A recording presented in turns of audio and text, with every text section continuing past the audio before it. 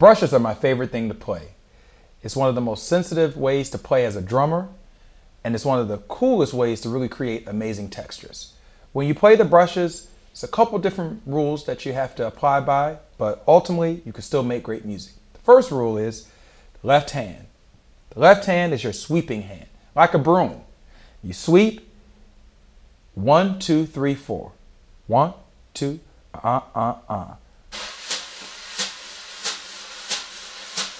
This is with an accent. This is without an accent. We'll go back to the accent. Then you can take that right hand with the same spangling pattern you play in the right hand with a ride cymbal. You add that to the center of the drum, like this. Then you can add the hi-hat in. Then a little bit of bass drum. Then sometimes you can add some fills.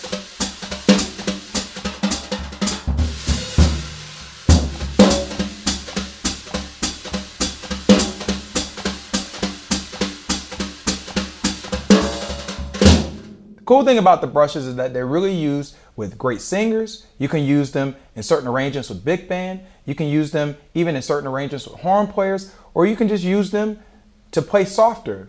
For younger drummers and drummers that are playing around locally, you can use them in different venues, whether it's a restaurant gig or club gig or whatever, but it's an art form that you gotta really check out. Some great drummers to check out are Vernell Fournier, Papa Joe Jones, Kenny Clark, Elvin Jones, and so many others. But I really love the brushes because it's a way to find your own creative sound. And I have a lot of fun playing the brushes, but you've got to really make sure you check out the brushes and make sure that you know how to play the brushes by themselves and with the hi-hat. So like this, and also like this. So again, the brushes are a great thing to have fun with. It's a great way and a true part of the jazz tradition of being a jazz drummer. I love the brushes.